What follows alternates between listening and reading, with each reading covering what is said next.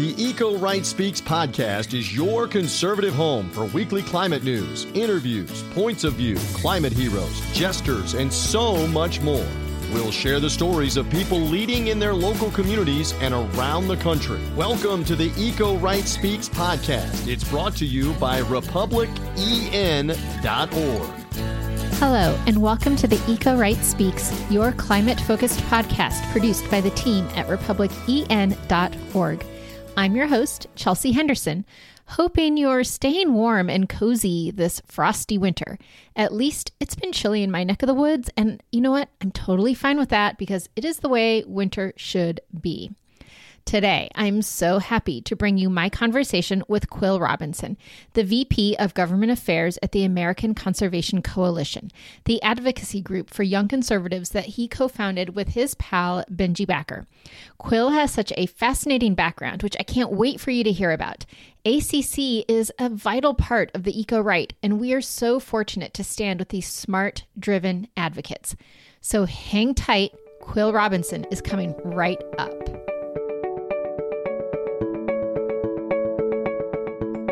Welcome back, listeners. I'm sitting here virtually with my new friend, Quill Robinson. Quill, thank you so much for being on the show. Good to be here. So I know that ACC is a very good friend to the eco-right. You're our allies out there. I think of you as the kids, and I don't mean that in a derogatory way. Just you are around the same ages as my soon-to-be adult children, or one is already an adult. So it's sort of like how my aunt calls me and my cousin the kids, and we're in our 50s. But it's so great to have that youthful enthusiasm working on clean energy and climate and conservation and, kind of that whole bundle of issues. But I thought you could take a moment for our listeners who aren't familiar with ACC to kind of talk about the group, how you came to be, and what you're focused on. Yeah, absolutely. Well, I mean, I do want to set the record straight on the kids note. I actually at 26, I'm one of the gray hairs at ACC. So at least in my own space, I'm one of the older ones. But yeah, really, really great to be chatting with you today. I guess, sort of the brief background of ACC is we were founded back in 2017 by my friend and now boss Benji Backer. And the goal was pretty simple: to give young conservatives a voice on environmental issues.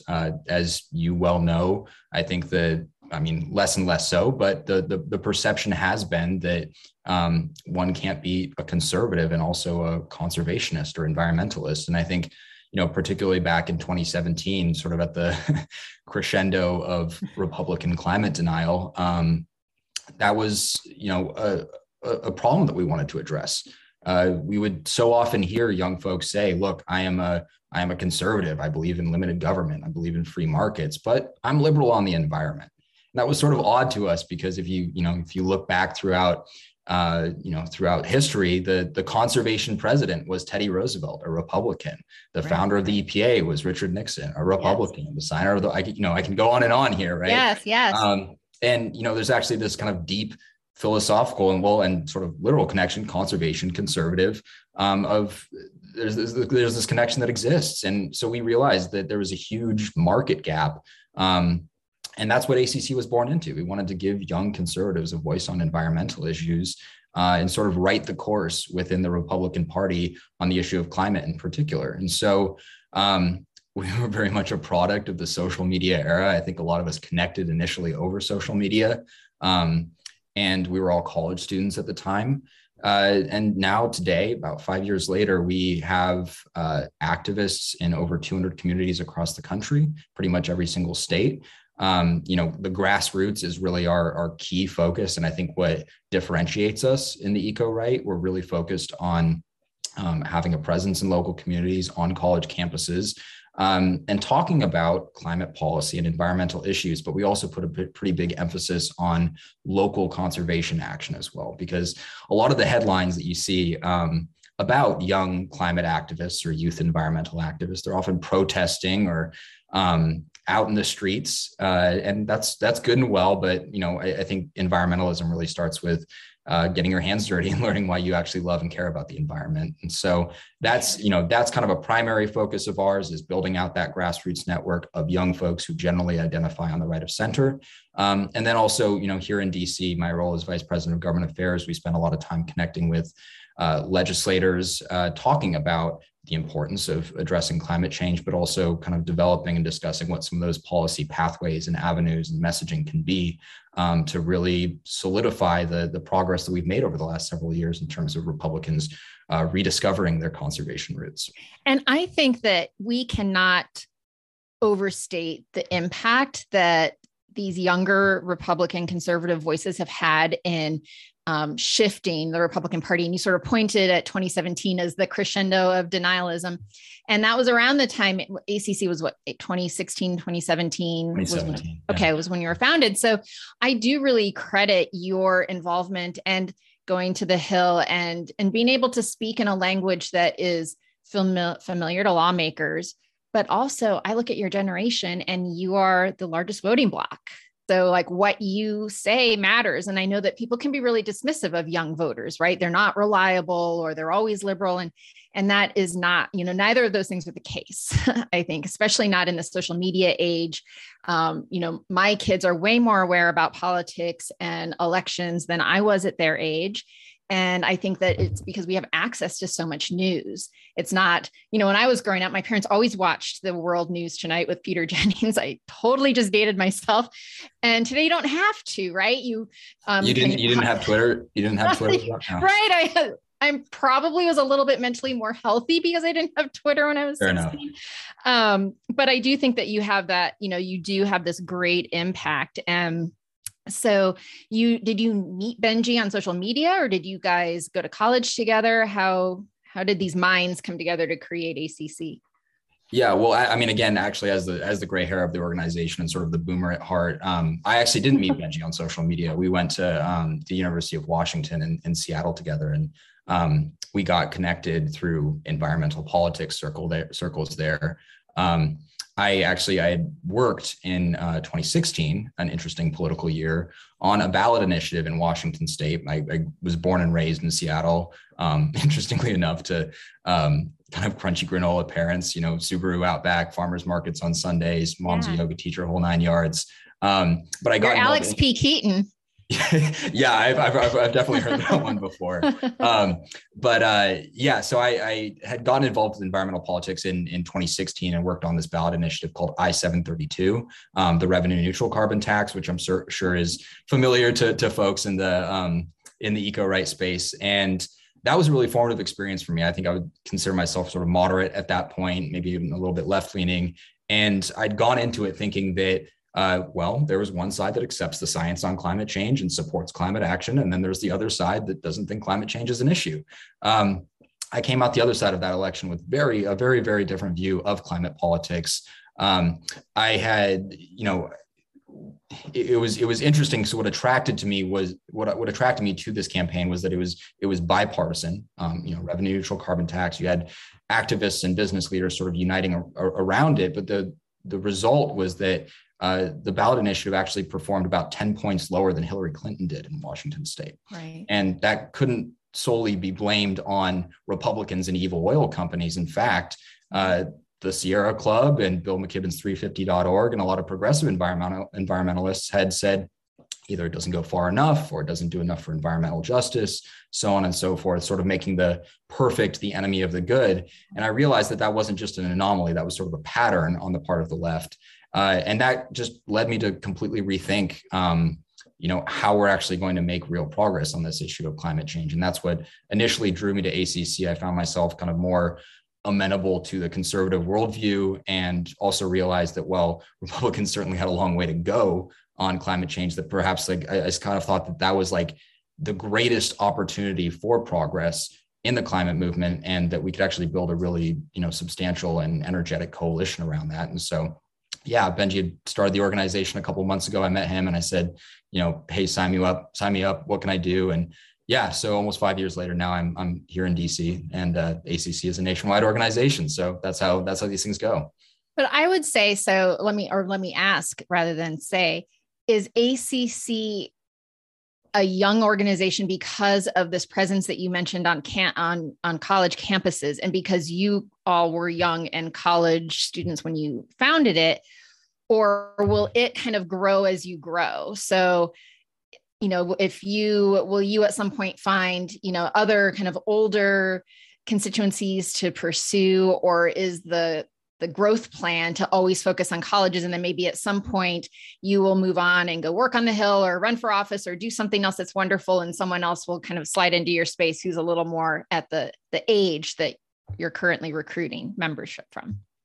Sure. Well, I mean, I think, we're all college students at that point, and that's kind of our core constituency. We've expanded it a bit now, sort of 18 to 35 is our target demographic. Okay. I think ACC will continue to be a young person's organization. I think that's our unique contribution to the eco-right space. And, kind of going back to something that you said earlier, we found that in terms of advocacy and moving the ball politically, that our unique value add was that, rather than having, no offense to any listeners who are, like a blue-haired progressive activist from New York City try to convince an Arkansas Republican that they should care about climate change, that actually having a college Republican that's perhaps from a conservative area who maybe even has worked on that member's campaign has a lot more legitimacy going into that office and having a dialogue rather than sort of an accusation towards that member. And so that's sort of always been our secret sauce in terms of our success with political advocacy.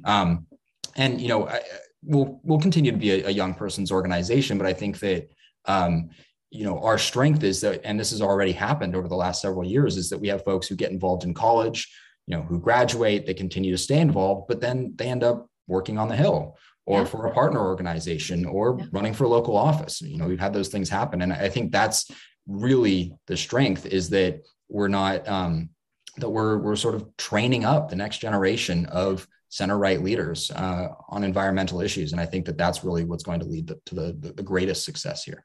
And we really need that. We need that. And I'm so happy that you're out there doing that. And, for those who turn, 35 and decide that they need to graduate to a different organization, they can come to Republic EN. So our membership skews a little bit older, but I wanted to ask, so you talk about the Hill and the value of the Hill, and I know things are a little different with the pandemic, and in the old days, you used to just be able, sometimes I would just walk around the Senate or go have a coffee in cups and see who I might run into without even having a specific meeting.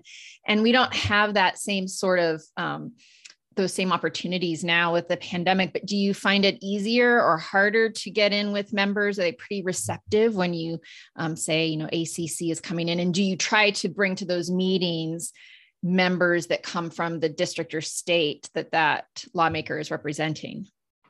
Sure. So, we haven't been able to do large scale fly-ins like we were able to do ahead of, before the pandemic, unfortunately. But I spent my first, my pre-pandemic days here in DC. I was sort of dropped here by the organization and tried to figure it out as I went. And, we were lucky to build up a lot of really good relationships with members, established members, but then also, with our political work around elections, we've had some, fantastic folks who came in, particularly in 2020, like Peter Meyer and Nancy Mace and Maria Salazar, who we'd worked with on the campaign trail. They've come into office and have really established themselves as leaders on environmental issues in Congress now. And so, it's not the same as it used to be. I'm not doing nearly as many meetings, in the congressional office buildings, but definitely continuing to grab coffee, have folks over to our office here in DC, and kind of build, maintain, continue those relationships with Hill offices. But the nature of advocacy, I think, has shifted since the pandemic. But luckily, with things like Zoom and using that as a tool, we've been able to kind of keep those relationships strong and keep on moving forward. We're energy optimists and climate realists. Stand with us at republicen.org. Now back to this week's episode. What are you looking forward to? What are your goals for 2022? Do you see some really some good prospects on the horizon for enacting any legislation, or are you looking kind of more long term? Well, I think that 2021, we have to look back at what happened in 2021 to understand what we're going to be focused on this year. And man, 2021 was a breakthrough year for this movement. We started the year in February by hosting a retreat out in Utah with 25 Republicans from the House to sit down and have that uncomfortable conversation about climate change. We did that in partnership with John Curtis, who's been a really good ally of ours. And from that came the Conservative Climate Caucus, which is now one of the largest caucuses in Congress, which, like, pinch myself, that's amazing. I know. It's crazy. Would have imagined that back in more than 70 members. It's fantastic. It's remarkable, and I never could have imagined that back in 2017. I mean, as you know, you could count the number of Republicans on one hand who would be willing to actually sit down and have that conversation about climate change. So that was hugely significant. So I think that shows the shift in terms of willingness to engage on the issue of climate change. But then you also had Leader McCarthy's climate plan that he unveiled, and that involved over 30 different bills that kind of attack climate change from different angles that I think will make up the sort of the skeleton of the Republican approach if and when they take back the House for 23. And so it was really a remarkable year in terms of seeing that shift that has slowly been happening over the last several years. It really happened in a big way in 2021. Yeah. So in terms of this year, we're going to be doing all that we can to protect those members and make sure those members who are reelected are reelected, who have been champions on these issues. We're going to be talking to the folks who are now ranking members, who will likely be chairs of relevant committees, like Bruce Westerman, Kathleen McMorris Rodgers, Frank Lucas, et cetera. And then, really holding Republicans accountable and saying, like, thank you for everything that you've done. Keep it up. And we're looking forward to actually moving legislation next Congress, because I think that they've responded, and now we have a really unprecedented opportunity to actually show what Republican leadership on climate legislation looks like. Well, and I was really so astonished, but also thrilled when I saw Mr. Curtis found this conservative caucus, and so thankful for you guys in orchestrating that retreat and sort of getting the ball rolling. And I just remember something that he said kind of in the aftermath of those announcements. And there were some criticism that some of the members on the caucus had never really engaged in climate change before.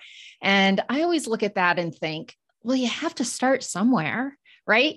Not everyone walked into Congress on their first day with climate change as their number one priority. And rather than looking at where someone was and where they are now, I think it's more important to focus on where they are now and how you continue to groom them and help them come to understand the issue. And so, Mr. Curtis said, give us a year. Like, look at where we are in a year. Don't look at where we are now. Look at the numbers. The number is impressive. As you said, one of the largest caucuses, if not the largest caucus in Congress. But there is this opportunity. It's about an enthusiasm to engage, right? And so we have to tap into that enthusiasm. We can't just put people in boxes and say, you've never introduced a climate change bill or co-sponsored a climate change bill or uttered the words climate change, so we're never going to talk to you. We don't grow that way. Our movement doesn't grow that way. And so I just think it's great to see people wanting to get in the game. It's the most important issue, I think, of our collective generations, for sure. Absolutely. And I think that we've seen the failure of making climate change a purity test. Yes. By how progressives have gone about this issue, right? Yeah. I mean, it's even, you're seeing this among Democrats, right? If you demand unanimity on an issue, you're not going to get very far. Right. And so I think that that's something that, well, two things. I think that, first of all, just in terms of getting more Republicans engaged, let's not use purity tests here, and let's welcome any movement, whether it's large or small. And then also understanding that, both in terms of rhetoric, but also in terms of policy, actually having a diversity of approaches is a boon. To what we're trying to do here. And I always think about Congressman Westerman from Arkansas and how he's approached this issue. He is from a ruby red district in the South. And, he talks about climate change openly. He's happy to discuss that issue. But the way that he has established himself as a leader on this issue is by talking about something or an angle on climate policy that resonates with his district and is true to his lived experience. He is a forester by trade, the only one in Congress. So what he talks about is trees. Yes. And the role that trees and forestry can play in sequestering carbon and keeping the economy strong as well in his district. And it's worked for him. And so I think there's a lesson to be learned from that, and understanding that actually having tons of different members talk about it and, talk about the issue of climate change in different ways is hugely beneficial. So if a Texas member wants to talk about how natural gas is cleaner than coal, great. If a Florida member wants to talk about blue carbon, fantastic. If, a member from Washington State, my home state, wants to talk about hydro, that's great as well. And, all of that collectively, all of those different unique approaches are going to make sure that we have a dynamic approach to climate change, but also that they can stay grounded in the worldview and the concerns of the folks in their district, because that's what they're ultimately supposed to be doing as right. representatives. And so I think that that's a really promising model, and that's going to continue to build towards success. Yeah. And I think that we are seeing these members, like you mentioned, Nancy Mace, and we went out on the water with her. We Republic EN earlier this year. We're now in 2022. Last year, we went out on the water with her. And that kind of thing is impactful, right? Because we are in her district looking at real impacts there at home. And so there's a connection that happens when you are either seeing climate change through the lens of your profession or your interest. Maybe you're a national security expert, and so you look at the issue from that way, or you identify very strongly with your faith, and so you look at the issue from that way. And I think you're right. The more of these different perspectives we have, the richer the movement is, right? We have all this kind of diversity of thought, or as Bob would say, a marketplace of ideas. And Sure. That marketplace of ideas is really important.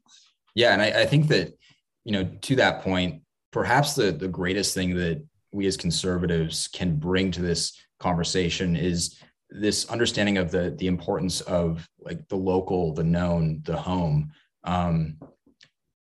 We all care about polar bears and are concerned about the ice caps to varying degrees, but that's kind of failed as those have sort of failed as the reason for people to care about climate change, right? It's too abstract, right? It's too abstract. It's so far away, right? Even in our globalized world today, it's still, where polar bears live is still pretty far away. Yeah. And, for me personally, the reason that I care about climate change, frankly, it isn't about polar bears. It's about wanting to teach my future kids to ski and fly fish where my parents taught me in Washington State, in the Cascade Mountains. That's why I care about the environment. And I think that that's something very powerful that we can tap into and champion, this sort of localism first approach to climate change. And that it doesn't limit climate policy to the local, but I think that that's a much more authentic and powerful emotional way to come at this issue and to bring more people into the conversation. The way that one of my favorite authors, Roger Scruton, he called it oikophilia, the love of home. I think that's the really authentic, powerful contribution that conservatives have to this conversation about the environment. And it's not limited to conservatives either. I think that progressive, folks from across the political spectrum, if they tap into that, if they talk about, climate solutions that resonate with local people and connect their local environments, that's really going to create a powerful and durable climate movement. Well, I am hopeful and encouraged. And I also want you to be able to teach your future kids to fly, fish, and ski in the places that you love. And just look forward to continuing to watch ACC grow and your influence get stronger. For those listeners who may want to join ACC or know somebody who might be in that age bracket of 18 to 35, how can they find you, or how can they get involved? Easy. Just go to acc.eco, acc.eco. It's easy to become a member, completely free. We have, a bunch of different offerings from our Market Environmentalism Academy, if you're interested in learning more about different policy issues, to trainings about how to write an op-ed or do advocacy. And then also, we're a young organization too. We're a bunch of Zoomers and young millennials. So definitely follow us on social media for occasionally some substantive policy issues, but also some funny memes and that sort of thing. So please. They tweet a lot about bees, listeners. Oh, yeah. We're all fans of bees. Well, thank you so much for your time and for all you do. And here's to a successful 2022. Thanks so much for having me.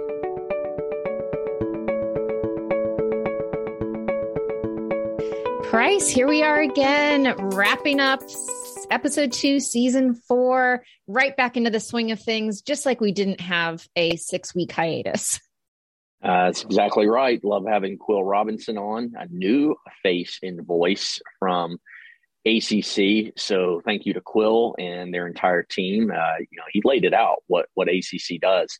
Kind of similar to what we do in some regard, except they are the much younger variety, although He calls himself the old man of the team, which he is most certainly not. Well, and I do think that this idea, even though our policy goals are a little different, right, and how we go about things, we're grassroots, and they, there are some differences, but I do think that when you're 36 and you've aged out of ACC, you can come to republicen.org. And honestly, you can be members of both organizations at the same time. Lots of people do it. And it's just great, as we have been reflecting a lot, Price, just to pull the veil back a little bit for our listeners. Our team has been reflecting on what this movement is and the eco-right. And as we go through that reflection process, just seeing how the movement has grown in the last 5 to 6 years, 7 years. And it used to be that we were one of the lone organizations, and now they're all over the place. And that's great. We need more allies. We need the more of us in the game, the better chance we have of winning. Is that a good sports analogy? I know you're a sports analogy guy. I think that is spot on, Chelsea Henderson, because, the more of it takes a team, and not just one team, one organization. It takes an army to often move the ball down the field. It takes an army of players on a team. You say, well, there's only 11 in the game, but there's a lot more on that sideline that have something to do with it. So, like you said, when we started, we were Lone Rangers out there. Now we've had so many other eco-right groups come on the scene. And when we get legislation passed that is binding and not done through a bunch of, clunky government regulatory, methods and solution, it's going to be a lot of us that are going to take some credit. It's not going to be just us, ACC and others. We're all going to have had a large hand in this, because it ultimately is a team effort, all kind of doing different things. So we're all going to be able to celebrate in this. It's just a matter of when, but we will get to that win. We are going to get there, because movement is going and trending in the right direction, as we have said, and many of our guests have articulated, as Quill did, most recently just on this episode. That's right. And so listeners, I hope you had your listening ears on. I know sometimes, I admit it, I'm listening to a podcast, I'm cooking dinner, I'm driving, I might space out for a second and miss something, but I hope you had your listening ears on, because next week, there will be a question about last week's episode, a question about this week's episode, and a question about next week's episode. So 3 in 1. And there will be a chance to win a $25 Amazon gift card. If you correctly answer all 3, your name will be entered into a drawing. We'll pick one winner from all of the winners, or all of the right answers. And so stay tuned. We'll have more instructions on how to do that in episode 3, which will be the last episode, from which we will draw a question. After that, it'll get easier, and all the questions will be from that particular week's episode. This is a little bit of way of playing catch up and making sure that you're listening. So we're checking in on you and holding you accountable, holding your ears accountable. $25 gift card is very easy to win. A lot of our loyal listeners, I'm sure, listen every week, chomping at the bit. We're going to make it easy for you. We're going to release more details on how you're going to get your 3 answers in. We will do that next week on episode 3 when it drops. But just get ready. If this is your first episode that you've listened to, go back and especially listen to last week's episode, which is episode 1 of season 4. Go back and listen to that one closely, so you'll be ready to get your answers ready and submit. It's not going to be the first one that submits. Everybody that submits their answers and gets all 3 right, then we will pick the random winner. But you need to go back and listen to these first 3 episodes. So get ready. It will be starting next week. $25 coming your way, just simply for listening to the Eco-Right Speak. You get paid to listen. That's right. It is like a way of paying people to listen. And you know what I would buy if I had a $25 gift card? I don't shop at Amazon that often.